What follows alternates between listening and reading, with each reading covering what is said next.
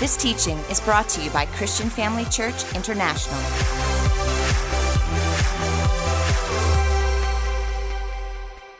Father, we thank you so much for your precious presence today. We thank you for your grace and your anointing. We've come to hear from heaven. You are our living God. You're our King. You're our Lord. You're our Savior. And so we want to hear your word. So I'll make it known. I thank you for the privilege of being your voice tonight. I also make it known that I submit myself under your mighty hand and that I want to be just like my Jesus, to only say that which you have given me to say. And that by your grace I may speak that word with clarity and accuracy. And as your word goes forth, you'd ignite it with your presence and take it deep into the heart of every hearer, causing faith to rise as it dispels every form of fear. As minds are renewed to your word, understanding replaces confusion. And I believe that each and every one of us today are transformed from glory to glory. For this we give you alone the praise and honor in the name of Jesus. Family, if you're ready to receive, would you shout amen? Amen. Praise God. As you see that, open your Bible at 1 Samuel chapter 17. Did I just get some more sound back on the platform? When it echoed like that, I lost it all. So thank you, that's better. 1 Samuel 17. You have to play a little bit of a balancing act there. Let me see, how many of you excited about the year ahead? How many are so excited about the year ahead? How many of you know God has a plan for your life? How many of you want to see when you end 2019 that everything God designed for you to happen this year is fulfilled? You don't want to get to heaven one day and say, was 2019 supposed to look like that? I only had like 10% of it happen. How many of you want the fullness of God to happen in your life? Let's have a look at 1 Samuel chapter 17. What happened in chapter 17, we see that the Israelites were out in the valley with the Philistines on the other side. And the Philistines had sent their champion out, named Goliath. He was a huge man. They called him a giant. And massive, stood head, shoulders, way taller above everybody else. And he was shouting the odds and calling out somebody to come and fight him. And the deal was that if whoever could beat Goliath, if they could kill him, then Israel would win that war. And of course, if he killed them, then they've won the war. And ultimately, Goliath was really after Saul. Saul was their general. He stood head and shoulders above everybody else, and he was the king at the time. And that's really who Goliath wanted to take down. But what had happened is all of Israel were lying shivering in their foxholes, really scared about going out there. And what happened was that David's father asked him to take some lunch down to his brothers. David at this time was probably between 17 and 21, a very young guy, just looking after the sheep, wasn't a military man.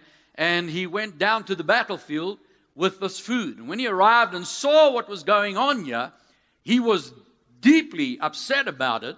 And we see this response here. And he says in verse 32, David said to Saul, "Let no man's heart fail because of him. Your servant will go and fight with this Philistine." What had happened was he was busy chirping, "We should be taking this Philistine down." And all his brothers were telling him to be quiet. And so eventually when he gets to Saul, he's making all this noise. And now he's with Saul. He says to Saul, "Let no man's heart fail him." Let no man's heart fail him. Family of God, I don't care what you come up against. I don't know what giant you're dealing with right now. It may not be a person, but all of us face giants in life. It may be a giant like cancer.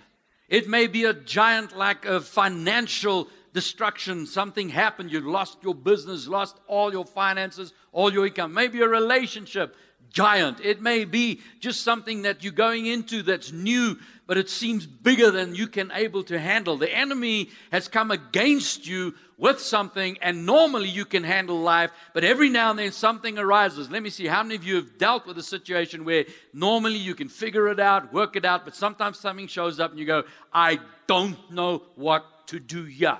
Let me see, how many of you have ever faced a giant like that? And God's word to you today is, let not your heart fail. Don't allow your heart to fail. I tell you, when you're pressed up between the rock and the hard place, it's very easy to get to a place where you say, I can't do this anymore. And usually I notice, having pastored a church for 25 years, it always seems to be, for some reason, on the 31st of December, when midnight clicks over, people think, well, that's the time to give up on everything. I'm changing everything that I do. I'm going in a totally different direction. And family of God, very often we give up things that we know God is calling us to do, but it gets heavy because of the giants. We walk away from the battlefield, and ultimately the giant wins. And I'm here to encourage you today. You may have faced some heavy giants this last year, but don't allow your heart to fail. Can I get a bigger amen? Say, I refuse to allow my heart to fail. And David says, your servant, that's me, I'll go and I'll fight this Philistine. And Saul said to David, you're not able to go against this Philistine to fight with him. You're a youth, and he's a man of war from his youth.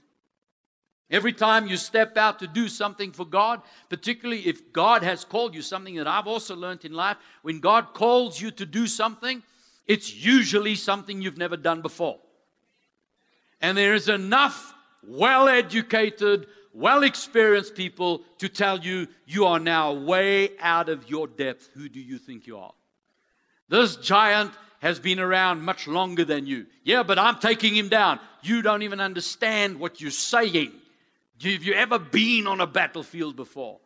Come on, how many of you ever had somebody, when you said, I believe God's called me to do this, someone turns around and says, no, come on, I mean, you know that's not real. How many of you had something like that ever happen to you? Every one of us. In verse 34, but David said to Saul, your servant used to keep his father's sheep. When a lion or a bear came and took a lamb out of the flock, I went out after it and I struck it. And I delivered the lamb from his mouth. And then when it arose against me, I caught it by its beard and struck and I killed it. Man, I love that picture. Can you imagine? I don't know about you, but most people, if they're busy looking after a bunch of sheep and a lion comes running out, I don't care if it's got a lamb or not. I'm not going to stick around to see what he's going to do. Come on, how you know if a lion comes running out the bush, you're going to go, the sheep are on their own. But this young guy turns around and he gets up and he runs after that lion. And I want you to notice, I used to think that he killed the lion and then got the sheep. No, this tells him that he got the thing, pulled his mouth open, got the sheep out, and the lion could have gone. But it's when the lion turned on him. Hello, he just wanted his sheep. You can go back to the bush. But if the lion turned on him, he grabs it by the beard and bam! Next moment, he kills it with his bare hands. Can you imagine that picture? And he's saying he didn't just do it with a lion, he did it with a bear as well. And then verse 36, your servant has killed both lion and bear. And this uncircumcised Philistine will be like one of them, seeing he's defied the armies of the living God. Family, your key right there is uncircumcised. Why did he bring that up? Of all things. Why would he talk about the guy whether he has a circumcision or not? Circumcision is the mark of the covenant. In the flesh, under the old covenant. Every single Israeli right there was circumcised. Any one of them could have stood up just like David. And he says, this Philistine is uncircumcised. I don't care how big he is, where he comes from. I don't care what his name is. I don't care what his experience is. I don't care how he can fight, whether he's fought much more than I have. The fact that he's uncircumcised immediately puts him on the losing side. Family, how many of you have a covenant with God? It is a new and a better covenant. When an enemy comes against you, you don't flinch. You have the covenant. You have the promises of God. You have the whole of heaven backing you up. Who is this one without a covenant? And he says here in verse 37, moreover, David said, the Lord who delivered me, the Lord who delivered me from the paw of the lion and from the paw of the bear, he will deliver me from the hand of this Philistine. David knew No man in his right mind can take out a lion or a bear. But he knew when he did it, God took over when he moved on his behalf. And this giant, maybe I can't beat him in the flesh. But the fact that I have a covenant with God, just the same way God delivered me every single time, He will deliver me again. Now, family God, I want you to pick up on something here. He didn't go to God and say, is this what you want me to do? He didn't find out if God called him to kill giants. He didn't wonder, he didn't say, guys, let me go just spend some time praying and let me get a witness if this is for me to do. This is a problem. No one else is dealing with it. I am on the scene. I understand covenant. And if I go in the name of God, God will fully back me up. He knew He's God, and He knew. He doesn't have to say, God, is it okay? He knew if he steps out in the name of God, God will always back him up. Family, whatever you do for the kingdom of God, you don't have to ask God for permission. Just get out there and do it, and you'll see God show up. Come on, give Him glory. You see, He said in verse 29, is there not a cause? Is there not a cause? Something that I've learned about God when I've studied out the Word of God, I know that each one of us have been put on this earth for a specific purpose. Each one of us are equipped to do certain things. We know that the prophet was called before he was formed in the mother's womb. We understand all of that. But I've noticed that God anoints causes more than He anoints people. He anoints the cause. When the person shows up in the cause, the anointing for that cause comes on that person. Oh, come on, you got to get a hold of this. God anointed Saul to take out the Philistines. When he didn't do it, David showed up and says, what is the cause? What is God's purpose here? God's purpose is to take out the Philistines. And if no one else will do it, I will do it. And the anointing showed up on David to do it. Family, what is the cause? Why am I called? I'm not called just to preach on a pulpit. God didn't put the anointing on me so that I could teach messages well. No, the cause is to get our city saved, to get our nation turned, to see the gospel of Jesus up in the high places, in places of government, in places of influence. That's the cause. Jesus' inheritance is nations. He said, I'll make you a great nation. He said, go make disciples of all people. No, nations. Isn't that right? His desire is to see South Africa discipled and turned with the gospel of Jesus Christ. How's He going to do that? When the church rises up and says, is there not a cause? And when whoever steps into that cause, the anointing will be there for them to take it. Hallelujah. One of them, before I understood this and meditated on it, one of the shockers that I got one day, the prophet prophesied over my life, and we had just planted the church in Cape Town. And he said to me, you are not God's first choice. That's humbling. You think God called me to Cape Town? No, He called a whole bunch of others. But no one showed up. Some showed up and then gave up.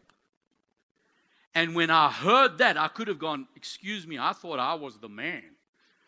See, that's pride. When I heard that you're not my first choice, I also know I'm not His last. That if I don't step into the cause, He'll find the next person that steps into the cause. That person will grab that anointing. And I have to show up in my cause. Family of God, it's time for us as a church to show up in South Africa with the full force of heaven in us and working through us by the power of the Holy Spirit. Can I get a greater amen? Come on, give Jesus praise if you're getting this today. You know, as we ended the end of the year last year, I hear it every single year. I hear people saying, I'm so glad that year is over. Thank God a new year's coming up. I'm done with the year. And I used to, when we did our New Year's Eve messages, we have a New Year's Eve service, 10 p.m., we're going to the new year. God gives us a prophetic word. Usually I started my services with that exact thing. How many of you are glad the year's over? Ooh, hallelujah. Well, the next one's up in an hour or so. Let's preach it in. And then last year was 2 years ago, I was preparing, and the Lord stopped me. He said, don't do that again. Oh, how many of you know when He talks to you that way, He's got something to teach you? I said, Lord, what are you saying? He says, whenever you taught at the beginning of a year, when you prophesied the word, the year coming up is going to be year of fill in the blank. Whatever it is, how many know it's always an exciting word? God says, I know the plans I have for you. They're plans to prosper you, not to harm you. It's going to be a word of encouragement, and it's going to be an awesome year. How many of you know that? How many of you excited about 2019? It's going to be awesome. Well, didn't you say that at the beginning of 2018? 2018 is going to be an awesome year. So then how come when we finished, we want to run it out of town? The only reason we want to run it out of town is because the devil has been pointing out all your lions and all your bears and all your Goliaths and the things that try to take you down. We focused on all the bad things that happened and things that hurt me and they broke me and I almost had to give up there and I struggled there. I just need a new year. But family of God, there is a cause. I said there is a cause. Come with me to 2 Corinthians chapter 4.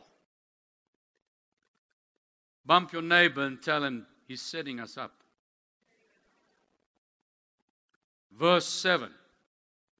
But we have this treasure in earthen vessels. What's the earthen vessel? That's the body you're sitting in there. You are a spirit being sitting in a body of dust, earth, clay. Now, what is the treasure that we have in this earthen vessel? Come up to verse 3. Even if our gospel is veiled, it is veiled to those who are perishing, whose minds the God of this age, who is that? The devil, has blinded, who do not believe, lest the gospel, the light of the gospel of the glory of Christ, who is the image of God, should shine on them. So he's talking about the glory of Christ. The glory of Christ. What is the glory? You know, traditionally we think glory is when you see a smoke in the auditorium and people fall over. Now, God can show up like that. But glory is potential. Manifested potential. In other words, when you see a massive eagle take off from a cliff and it falls down and it catches the wind and the wind causes it to rise and it lets out that eagle screech, we say, look at that eagle in all of its glory. It's what it was designed to do. See, when you find out what you designed to do, your glory shows up. See, if I was an alien driving on the earth and I don't know the creatures of the earth and I'm walking along the harbor side and I see this creature, it's kind of long and thin, it's got things like fins on it and it's flopping on the side and it looks like it's dying. I look, this is a strange animal. Why is it? It doesn't have legs, feet. How is it going to move around? It's dying. It looks like it's, it's broken. Something's wrong with it. So I think, oh, shame, it's dead. It's probably just out here. So I kick it into the water, and as it lands in the water, bam, it takes off. What was that? A fish. A fish is designed for the water, not for the land. On the land, it looks like it's dying. You put it in the water, its glory shows up. See, when you step into the cause that God has called you to, the glory that's in you will show up. That's the treasure that's within you. The glory, the potential. If you feel I'm frustrated, I don't know why things aren't working, I don't know why I can't get ahead, it's because you're trying to walk on land when you're supposed to be in the water. And instead of me trying to do everything I think God's called me to do, let me get involved with the cause. Yeah, but I'm a pastor. Get involved with the cause. Yes, but I'm called to preach to the nations. Get involved with the cause. Get into the cause and you will show up. Then I don't have to have somebody tell me they're a pastor. I will see. Because now they're swimming. Come on, you're getting a hold of this? See, when I was called to the ministry, I didn't know what I was called. If I knew there was something in me or something happening, I still went, I was just a baby Christian, and somebody said, there's a call on your life. I said, I know it.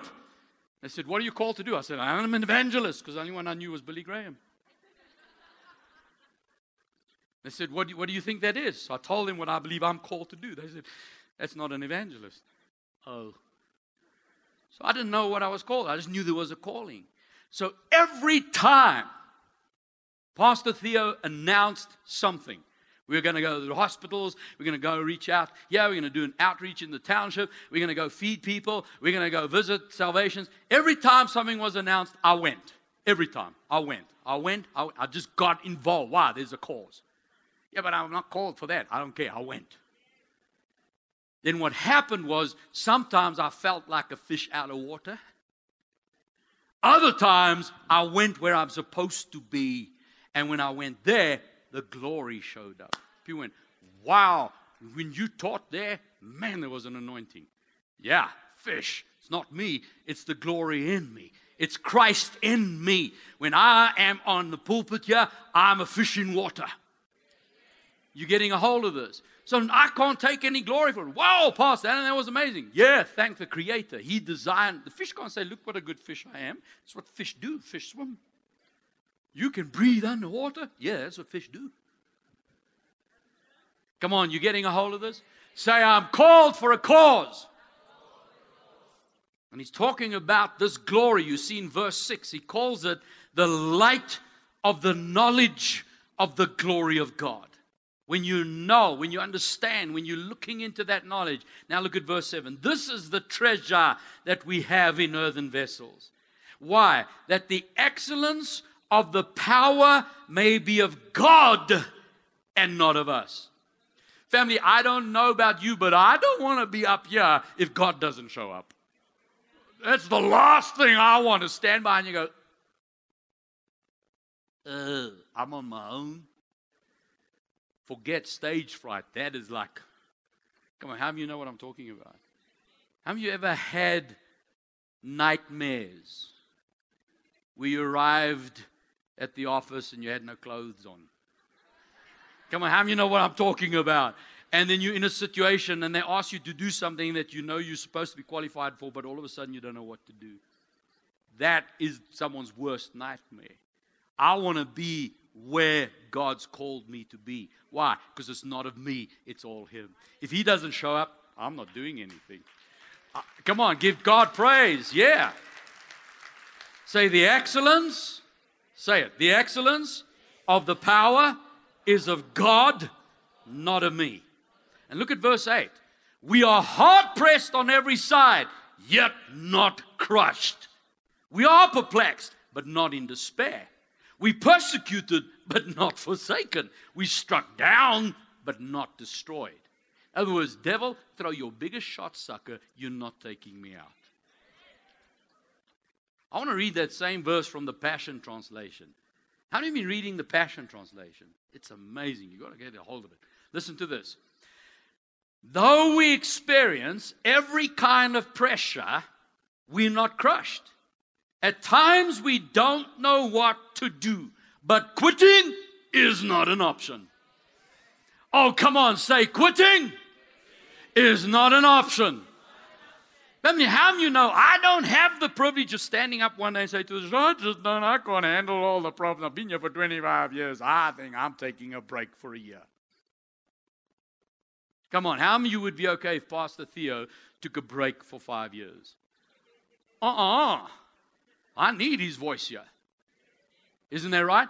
Well, I need your voice in your home cell. I need you in the prison ministry. I need you in the missions team. I need you ushering. I need you out there volunteering. I need you to be a part of what God is doing. We don't have the privilege of giving up. But Pastor, I haven't had such a hard year. That's fine. You might have been crushed, but you're not broken.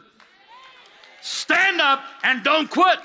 Shout out, I refuse to quit. I saw this tweet from Mac Hammond as I was ministering on this message last year, and he tweeted this: circumstances initiate the emotions you face each day, but they don't sustain them. Your emotional state is principally sustained by the pattern of thought you allow to dominate your mind. See, things happen, family. Things happen. And when they happen, an immediate emotion shows up. Anger or sadness or broken. That's because of that moment in that circumstance. But I refuse my emotion to be allowed to make the decision for my next step. I allow the Word of God to make my decision, and I tell my emotions where they need to go back to. Come on, give Jesus praise if you got a hold of this. Look at verse 13. Since we have the same spirit of faith, according to what is written, I believe, therefore I spoke. We also believe, therefore we speak. Therefore we do not lose heart, even though our outward man is perishing. Yet the inward man is being renewed day by day. For our light affliction. This is the Apostle Paul. This is the guy who has been arrested, beaten, stoned, left for dead. Come on, has anyone here been stoned? I'm not talking about the grass. I'm talking about with rocks. Anyone been in the place he was? And he called it a light affliction. A light affliction. Family, what we've gone through may seem like it's heavy. The enemy's focusing on all the things that went wrong in your life. But if you can turn around and say, that's a light affliction. It's but for a moment. Everyone say, but for a moment. Our light affliction is but for a moment. It is working in us a far more exceeding and eternal weight of glory. We do not look at the things which are seen, but at the things which are not seen. For the things which are seen are, family, the problems of last year were temporary. You made it. You're here today. But the things which are seen are eternal. The things which are seen are eternal. Family, how many of you know there's an eternity at stake here? We are fighting for the souls of men for eternity. This is not just building a nice place called a church. We have a cause. And there are giants trying to stop us. But we have a God that wants to help us. Hebrews chapter 4 verse 16. Let us therefore come boldly to the throne of grace. Why? That we may obtain mercy and find grace to help in a time of need. Lift your hand and say, thank you, Father. No matter what has happened in my life, no matter what has gone wrong, you have given me grace to help me. Hallelujah. How many of you look back on last year and see some giants? How many of you been through some giants? How many of you know this year ahead there are going to be some more giants? How many of you want to succeed this year? Then do not miss tomorrow night.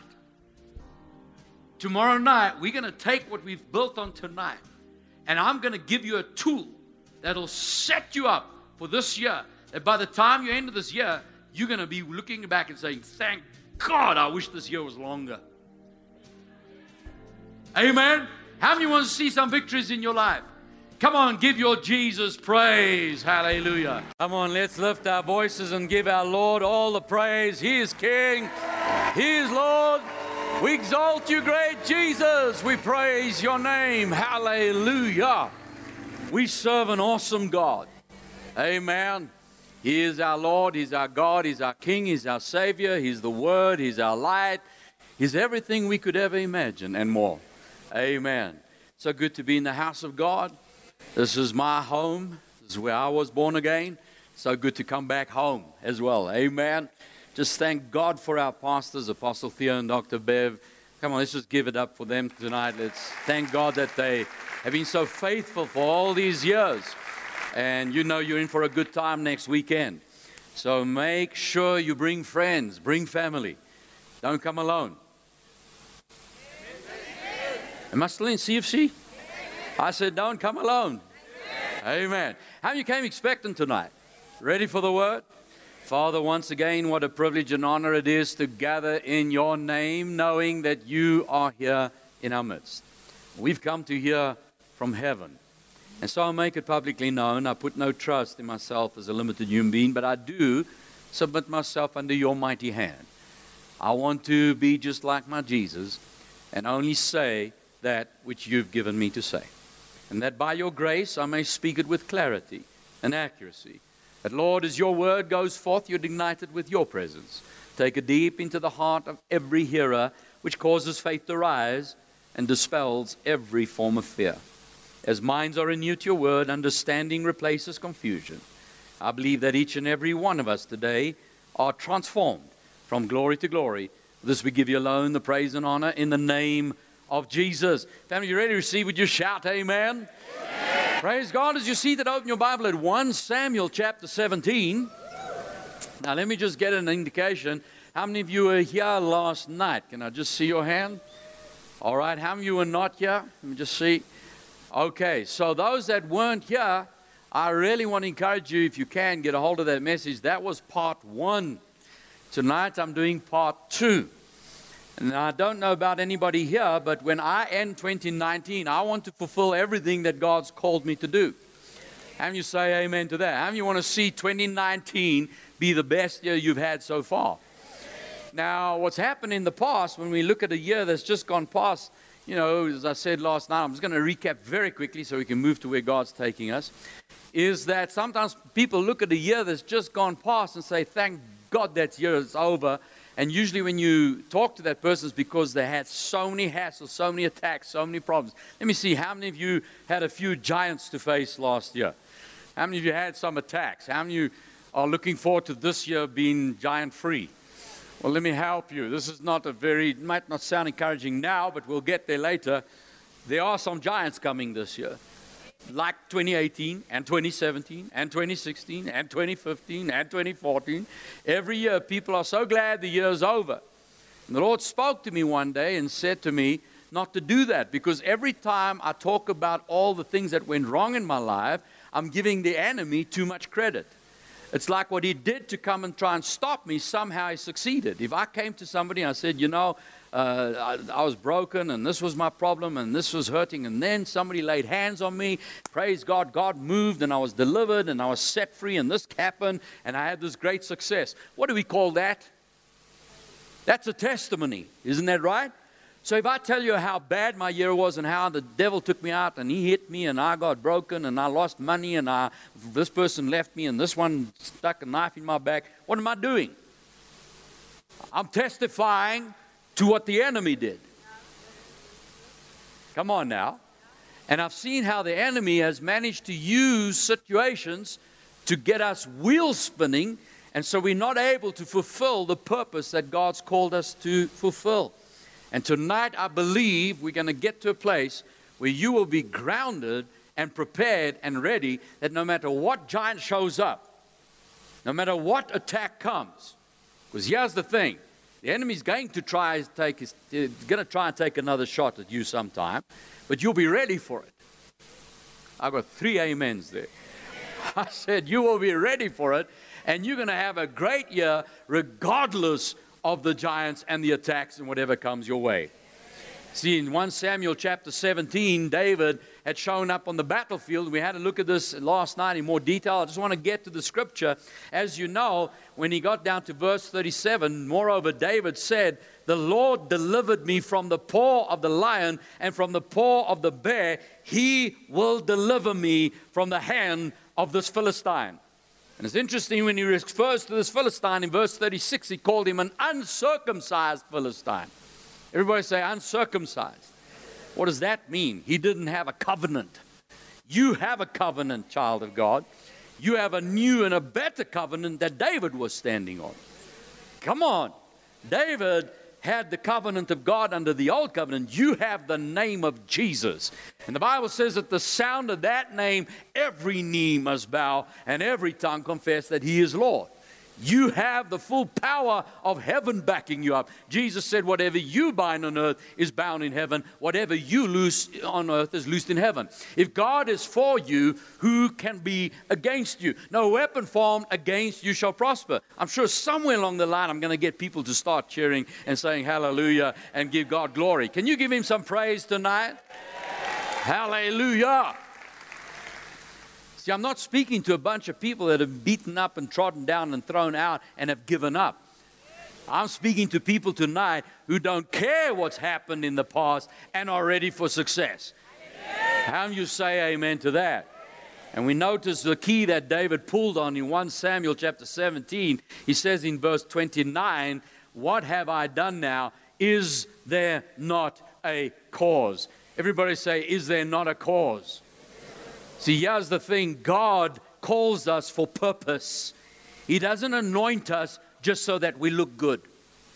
He doesn't anoint us so that if someone needs us, we will be available somewhere.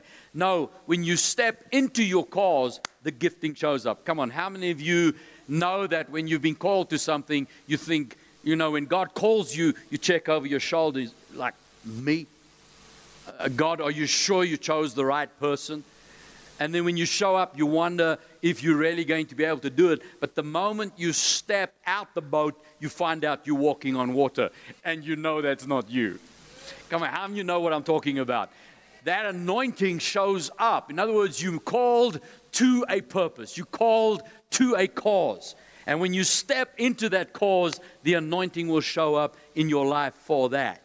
And so the key is to understand that no matter what happens in your life, everything that goes wrong, everything the enemies try to do, all your lions, all your bears, and when Goliath shows up, is try to stop you from reaching your cause.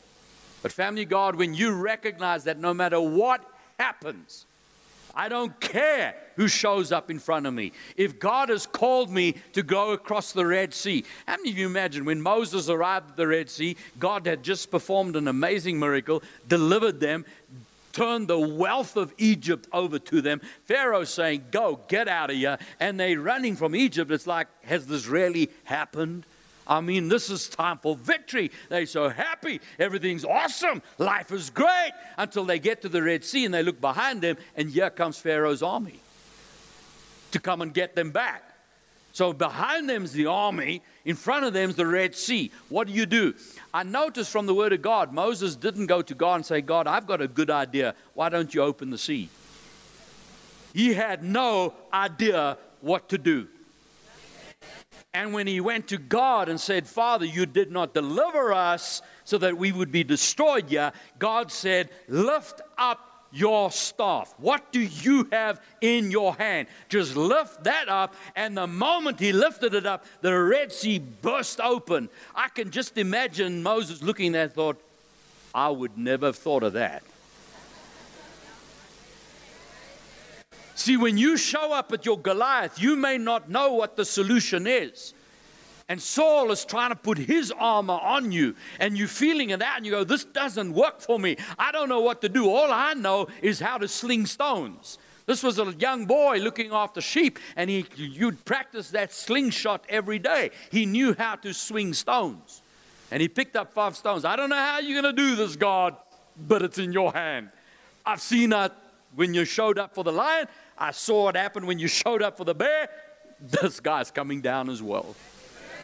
And all he knew to do was sling a stone. And the moment he slung that stone, God took over and delivered him. Delivered Israel. Come on, give Jesus praise if you're getting a hold of this. And so we go to 2 Corinthians chapter 4. We found out that Paul was talking about the treasure in verse 7. The treasure, the glory of God in you. that which you've been created for, that which you've been designed for. Fish are designed to swim in the water. Birds are designed to fly.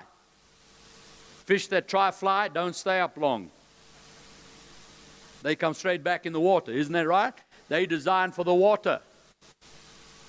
So many fish are trying to fly in the kingdom of God, and so many birds are trying to swim.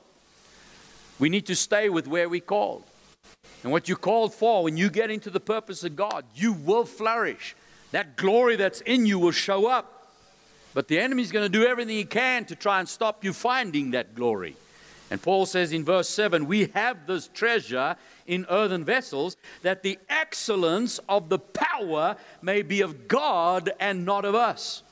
Lift your hand and say, it's all up to God. It is His power. It's not up to me to figure out how to destroy Goliath. All you got to do is show up. Hallelujah. Verse 8, he says, yeah, we are hard pressed on every side, yet not crushed. We are perplexed, but not in despair. Persecuted, but not forsaken. Struck down, but not destroyed. Family of God, I don't care what happened in 2018. You can come to me with the biggest, most saddest. You get us all weeping within 10 minutes of telling your story. The point that I want to give you is no matter what happened, you are still here. The devil did not take you out, and you are ready to take him down. Can I get a bigger amen? Come on, give Jesus praise if you're getting a hold of this. I love the way the Passion Translation puts verse 8. He says, though we experience every kind of pressure, we are not crushed. At times we don't know what to do, but quitting is not an option. Say that. Sometimes I don't know what to do, but I refuse to quit.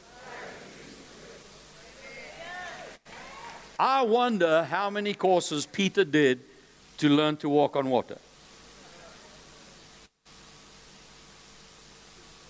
What class in Bible college got him ready to walk on water? No, he just had to show up. When Jesus said, come, he didn't even have to experiment. Because I can tell you now, if he tried to experiment, Jesus said, come, and he put his foot over the edge of the boat, and he felt that water, it would have felt just as water is water is water. It's H2O. God didn't, when he stepped out, he went clunk, clunk, clunk. That didn't happen. It's still water. So you don't get to test. If God says, come, you step out and you start walking. Because he said, come, I don't care if I sink along the way. He's going to have to pick me up again. Come on, are you getting a hold of this? How are you ready to take on this year? Hallelujah. See, Paul went on down in verse 16. He says, therefore, well, let's read verse 13 first. 13 is important. Since we have the same spirit of faith, according to what is written, I believe, therefore I spoke. We also believe, therefore speak. Now verse 16. Therefore we do not lose heart. Even though our outward man is perishing, the inward man is being renewed day by day. Family, how many of you noticed that as you get older, the younger people, you don't know what the scripture means yet, but just to set you up. As you go on in time, you find out that gravity starts to have an effect. And you know what I'm talking about. The outward man begins to wind down. You've got to work harder to keep it up. But the inward man is being strengthened day by day. Don't look at my outside. Here at Christian Family Church, the older you get, the stronger you get. Come on, say amen. Hallelujah. I'm looking forward to the day when I want to preach and my body says not now, but I'm going to get up anyway and go for it. I'm not winding down the older I get. Yeah, we get younger and stronger in the inner man. Say amen. Verse 17. Our light affliction. Our light affliction? Our light affliction? This is where I ended off last night. For those that weren't here, this is Paul. This is the guy who was arrested, beaten up, whipped. In fact, at one point they stoned him and left him for dead. They thought he was dead. They stoned him dead. And then went, and he was still alive. I don't know what that feels like. I don't know if anyone here has ever been stoned. And like I said, I'm not talking about the herb. I'm talking about rocks. Anyone been that far where you've been stoned, beaten, persecuted? I don't think any of us have ever been through that. I know some of the things that we've been through is heavy. And there are things that have happened to people here that I would not want to happen to anybody. But family, no matter what has happened, look what happened to Paul, and he called it a light affliction. A light affliction. See, it's about an attitude. Are you going to let the devil know that he hurt you? Or when he punches you full force in the face, you look back and teeth may be missing, blood running out, and you look at him and say, was that your best shot?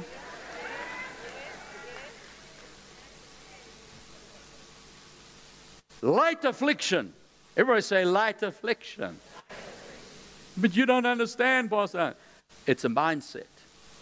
I said it's a mindset. I do understand. But it's up to us to pull our shoulders back. And even if tears are running out your eyes, just pull back those shoulders and lift up your voice and know that God has called you to a great purpose.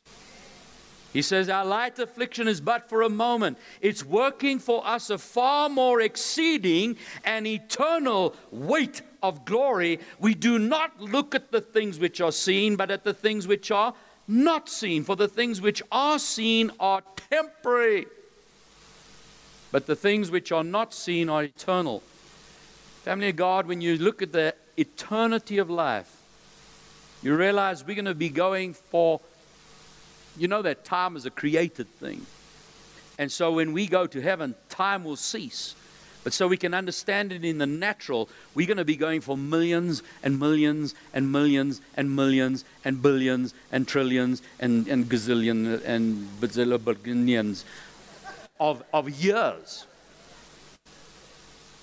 What is 100 years in this lifetime? It's but a flash. Come on now. How many of you got some memories of your primary school? How long were you in primary school? 7, 8, 9, 10 years, some of us. But okay, so we were in primary school for a while. Now, if I asked you, tell me your memories of primary school, how long will it take? Maybe 5 minutes, not even. You might remember 1 year, that teacher, that little incident. Isn't that right? Family of God, the day is going to come when you're going to look back what happened on this earth, and you're going to go, remember that time, that one time in CFC? Come on. You getting what I'm saying? Family, what's happening on this earth is just for a moment, but it's preparing an eternal weight of glory.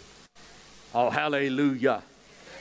Now, even though it may sound difficult, Hebrews chapter 4, verse 16 says, let us therefore come boldly to the throne of grace. Why? That we may obtain mercy and find grace to help when? In a time of need. Not when everything's perfect. If anyone told you now that your Christian life is just going to be problem-free, they lied to you.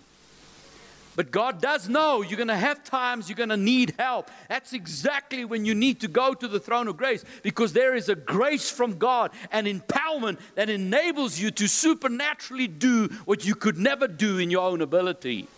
Lift your hand and say, God has given me power to do what He's called me to do that I would not be able to do in my own natural ability. Look at our Jesus. Let's go to Hebrews chapter 12. This is Jesus. Hebrews chapter 12, verse 1. Therefore, we also, since we are surrounded by so great a cloud of witnesses, let us lay aside every weight and the sin which so easily ensnares us, and let us run with endurance the race that is set before us. Family, how do you know we are running a race? And if you're going to run with endurance, it tells me you're going to have to go beyond comfort zones. So if we're going to go beyond comfort zones, he's telling us to run in a way that you're going to have to run outside your comfort zone. But here's your encouragement. Looking unto Jesus. He is the author and finisher of our faith. He's the author and finisher. See, when God calls you and sends you out to do something, and you get out there for God, and as you step out, you find out there's an enemy that wants to take you down and start shooting every fiery dart that he could possibly throw at you. You notice God doesn't step back and say, well, I called you, you're on your own. No, Jesus said, if I authored it, if I started it, I will personally make sure you finish. You're going to have to stay close to me, though. So walk with me, and I will make sure that thing which I've prepared for you will come to pass. I'll finish it for you, with you. And looking unto this Jesus who is with you, who for the joy that was set before him endured the cross, despising the shame, and has sat down at the right hand of the throne of God. Listen to this. How can someone go to the cross with joy? See, it's not happiness. We've been sold a lie by this world system that we have to be happy all the time. Happiness is a result of your circumstance. Joy is what happens in your spirit. And if you can hook into joy, you'll always be happy. Oh, you got to get a hold of this. The joy of the Lord is my... Remember, Jesus, he knows what's coming up. He recognized when he stepped into this earth. I can just imagine. I mean, in heaven, it was already decided. The Bible says before the creation of this world, Jesus was crucified. So in the heavenly courts, God the Father said, in order to save mankind, I'm going to create man. I see the fall, and I recognize we have to get it back. Someone is going to have to pay the price, a man. And he says, I want you, son, to go as that man. But you're going to have to lay down your power. You're going to have to walk on the earth as a human, and you're going to have to die the death that they should have died. And Jesus, in the full glory of his power, says, that's fine. I will do it. He has no problem with that. He's God, full of power. And then he comes into the earth, and the Father says, oh, by the way, you have to be a man. So when you enter into this body, you have to lay down all your power and ability as God. And Jesus steps into a human body, and for the first time feels what it feels like to be a human. Feels what happens if you cut yourself. What happens if someone turns on you, someone despises you, persecutes you. And then he realizes as he gains in wisdom what he has to do in order to go to the cross. He has to become sin. He has to be parted from the Father. He has to go into hell itself. And all of a sudden, the persecution and the heaviness and the oppression and everything starts to crush down on him. And in the garden, he begins to sweat blood. And he says, I don't want to do this. I recognize where we're going. We know in his natural human mind, it's no longer his will to do it, because he says, yet not my will, but your will be done. I'm not here for me. I don't care what I feel like. I don't care what I have to go through. And he goes and he walks straight into that affliction. He gets beaten, he has his beard ripped out of him, has a crown of thorns slammed into his head, his body pierced with nails, and his side split. And he dies separated from the Father and goes to hell. But he does it with joy. How can someone go through that kind of affliction with joy? Because he didn't look at the cross, he didn't look at the beating, he didn't look at the scourging, he looked through that and he saw you. And he said, I want them more than what it's going to cost me in pain. And he could look past that. And every time they whipped him, he said, that's another sickness destroyed. Go ahead. Another one. Bam. That's another. Bam. Bam, that's cancer. Bam, that's arthritis. Bam, he's taking it with joy, knowing that every time he's whipped, it's setting you up for healing. Come on, give him praise if you're getting a hold of this.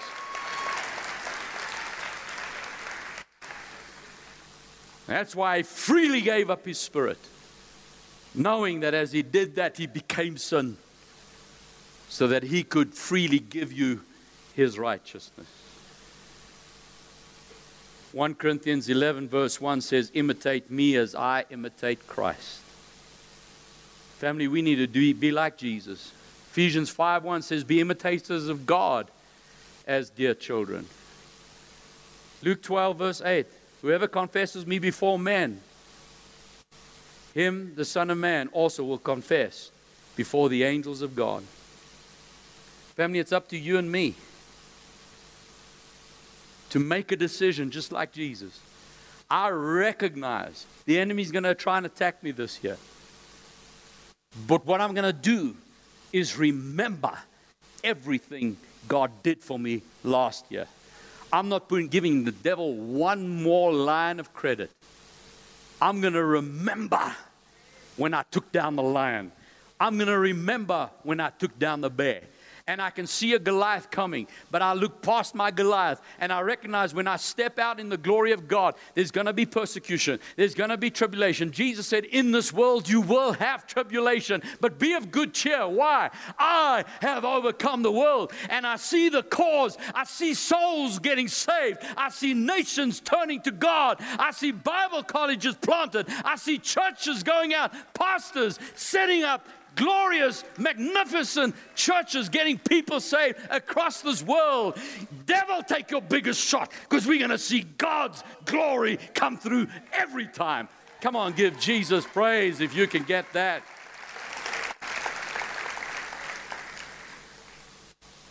See, Jesus said in Matthew chapter 6, verse 31, do not worry saying, what shall we eat? What shall we drink? What shall we wear? After all these things the Gentiles seek, your heavenly Father knows you need these things. But seek first the kingdom of God and his righteousness, and all these things will be added to you. So don't worry about tomorrow. Tomorrow will worry about its own things. Sufficient is the day, troubles that you have now. Family of God, think about it. The only reason we worry is not even about today. It's tomorrow. Isn't that right? You don't worry today. How many of you got a house to go home to? Everyone, yeah. How many of you okay with your food? You can last at least another week. Okay. Everybody's got clothes on, I hope. You all got transport home? That's why you're here, I'm sure, because you knew how to get home. So right now, you got absolutely nothing to worry about. I said you got nothing to worry about. Then why are we worrying? It's about tomorrow. It's next week. It's next year. Here's the thing. When tomorrow arrives, you'll rename it today. And Jesus said he'll take care of you today. Don't sweat the small stuff. You getting a hold of this? Be aware of what's happening around you. But make a decision. You're stepping out. Here's what I want you to do. When you go home, you've got homework. I want you to get out a piece of paper and look back at 2018 from January. And I want you to write down, don't just think about it, write it down. Every time God came through for you. Every time he healed you. Every time he gave you something through somebody. Every time he put a word in you that you gave to someone and they were blessed with it. Every promotion. Every time you found favor. And I can promise you, you're going to have a list. How many can say amen? And when you focus on that list, you will realize how big the devil tried to make your problems look. Because when you look at the victories of God, you'll notice the problems disappear. If those problems cost this kind of victory, I'm happy with that. Because I've seen God kill the lion and kill the bear. And I've seen him move through my life. How many of you say amen to that? Let me see, how are you going to do that for homework? Let me see your hand. I want to don't just say, I'll do it and then don't do it. Go and do it. and use that as a victory. And you hold it up and say, this is what my God has done. I am ready for 2019. Come on, give Jesus praise. Hallelujah. Let me end with this. Philippians chapter 3, verse 12. I love the way the Passion Translation puts this. Paul says, I admit, verse 12, I admit that I haven't yet acquired the absolute fullness that I'm pursuing. But I run with passion into His abundance so that I may reach the purpose that Jesus Christ has called me to fulfill and wants me to discover. I don't depend on my own strength to accomplish this. However, I do have one compelling focus. I forget the past. I fasten my heart to the future instead. I run straight for the divine invitation of reaching the heavenly goal and gaining the victory prize through the anointing of Jesus. Father, I pray for each and every person here tonight, and I thank you for your precious word. And you know, every one of us have a story to tell. Every one of us have been through circumstances, but you came through every single time. And we remember that, and we celebrate that. And now as we enter into the throne of grace, I pray for a supernatural grace and anointing to come on every single person here. No matter what the enemy has planned for this year ahead, you've already got it settled. You've already seen the battle, and you already have the victory. That's what we're focusing on. And I pray that that wisdom and that knowledge will be alive in every heart here tonight. And I pray for a grace to come on each and every person in the name of Jesus. Receive it. Just lift your hand and say, I receive that grace.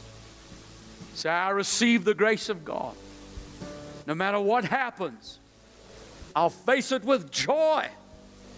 I'll face it with joy because I know there's a victory happening right in the midst of that battle. The battle is the Lord's. The victory is mine. Now go ahead and give your Jesus praise. Hallelujah. Come on, give Him glory like you believe it. Hallelujah. Family, I want you to take this word now and renew your mind to it. Renew your mind, because I can guarantee you, some of you are going to have an attack this week. That's not a bad prophecy. Jesus said, in this world you'll have tribulation. But when it comes, don't be sucker punched. When it shows up, you go, this is what Pastor Allen was talking about. Praise God, here comes a victory. And don't worry if you can't see it. I don't know what God's going to do here. Just keep walking. Just keep praising Him. Just keep blessing Him. Just keep honoring Him. And remember what you went through last year, how God got you through. And He's going to do it again. Amen. Amen. Thank you for joining us during this episode of Living Life with Dr. Theo and Bev Wolmarans. We hope that through this inspired teaching, you had an encounter with God. If you enjoy the teaching ministry of Apostle Theo and Dr. Bev Wolmarans and would like to enjoy more resources, we hope you will visit our website at www.christianfamilychurch.co.za, or for our American listeners, www.christianfamilychurchsa.com.